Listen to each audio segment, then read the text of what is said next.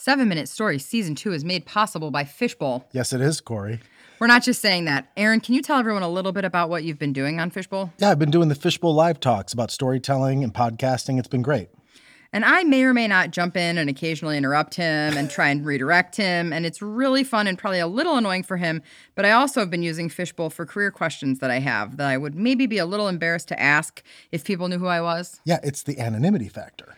Yeah, it's so awesome to be able to just confidently ask the question about something that I should probably know or that someone assumes that I know and get the right answer. That's the thing. Posting, sharing, participating in the conversation anonymously in these bowls. It's unlike any other networking app, right? Because it's freedom. It's freedom. When you post, you don't have to water down your comments for fear of getting fired. You know, it's really empowering, and we'd love if you join us there. Absolutely. So to do that, go to joinfishbowl.com/7ms. That's joinfishbowl.com/7ms and download the free app today. Hey, it's Aaron. This is a follow-up to last week's episode, Pro Wrestling is a Love Story. And this week, I wanted to talk with another huge wrestling fan, my buddy Chris Maffei, who's a podcast production manager over at Hatch.fm. He and I have had a lot of conversations about wrestling, and it always came up what a big fan of CM Punk he is and was. CM Punk, the wrestling superstar formerly of WWE, now of AEW All Elite Wrestling. But I never really understood why, so I figured I'd let Chris tell his story on this episode.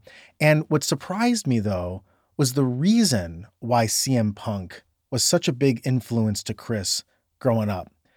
I start by asking Chris when he got into wrestling, and he takes us on a journey from there.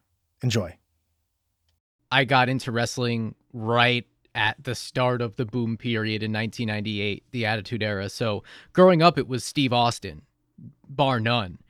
That's when I was first introduced to wrestling. That's when my cousin Matt, I had just moved on to the same block as him, and he was a huge wrestling fan. So he influenced me so much in getting into wrestling. He exposed me to so much of it, and Steve Austin immediately captured my imagination. My interest in wrestling has fluctuated so much in the past few years. It's become a different thing in my life. But I would say the one guy who keeps bringing me back and keeps pulling me in and keeps me watching AEW on a consistent basis now is CM Punk. And I go back to how I felt when I first discovered CM Punk, when I had first heard of him. This was very late into his Ring of Honor run. This would have been 2005, right on the doorstep of him signing with WWE.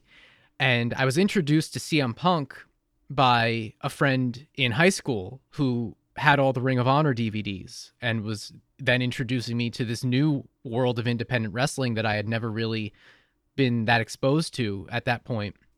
And CM Punk immediately grabbed me. It wasn't necessarily his look or his skills in the ring. It was the way he spoke, because he spoke like a genuine person with something to say rather than some sort of contrived wrestling promo, paint by numbers type of thing. He really believed on some level in the things he was saying. And you can tie that back to a guy like Bret Hart, who for a generation of wrestling fans, and certainly for me growing up too, once I went back and watched a lot of it, that's a genuine person speaking about why he's going to win this match, about his thoughts on his opponent, about his thoughts on, whatever the topic was. That's a genuine person. He's not a raving lunatic screaming about weird concepts, weird esoteric things like the Ultimate Warrior or even Macho Man or Hulk Hogan. And those are great, but Bret Hart treated himself and carried himself like a serious competitor. And CM Punk, in his own way, in a different way, but in a way that's not really that dissimilar from Bret Hart, carried himself like a three-dimensional person in an often one-dimensional world. And the other thing that really endeared him to me early on was he'd come out and say, I'm CM Punk. I'm drug-free, I'm alcohol-free, I'm tobacco-free, and I'm better than you. And for me, as a teenager in high school, just seeing everyone, friends, people that I didn't associate with, everyone just falling over themselves to drink and smoke and try drugs, where I had zero interest in that and actually had developed, animosity towards some former friends over that. That was something that just immediately I just said, whoa, who is this guy speaking all of my feelings in a wrestling ring?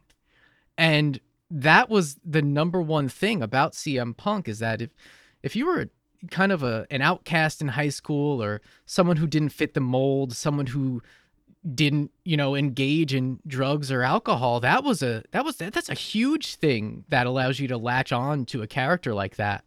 Chris, that was really poignant, dude. And to be honest, I don't know why I'm finding myself getting emotional here.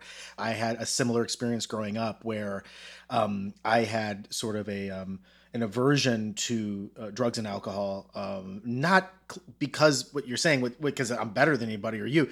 I just saw the pain that it caused in people's lives, especially when it wasn't used in proportion. And a lot of these situations, people aren't using it in proportion. It's not an additive. It ends up becoming the center of people's lives and destroying people's lives. So I that was unexpected. We didn't talk about that before we did this recording. I've introduced my bonus kid. We have a blended family. I don't say stepson. I hate that. So it's like my bonus son, who's, probably about the age that we started watching wrestling.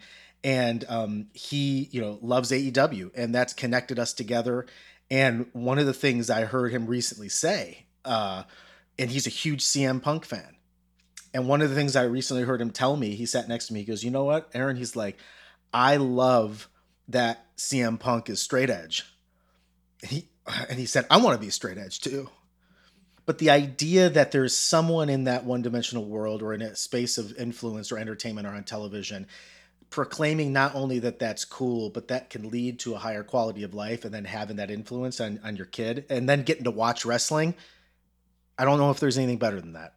I love that. That's beautiful, first of all. And that's it. I mean, you don't have many real heroes in the wrestling business if you look at people's personal lives. With Steve Austin growing up, I don't know how I avoided the path of chugging beers, honestly. Right. It's hilarious to me. Even just watching WrestleMania and just watching him just absolutely obliterate himself with beer throughout the entire time, I'm like, oh my God.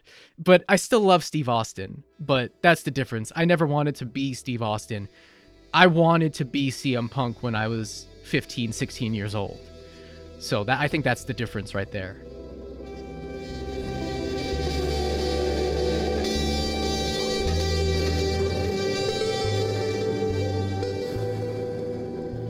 Seven Minute Stories is created and performed by Aaron Califato.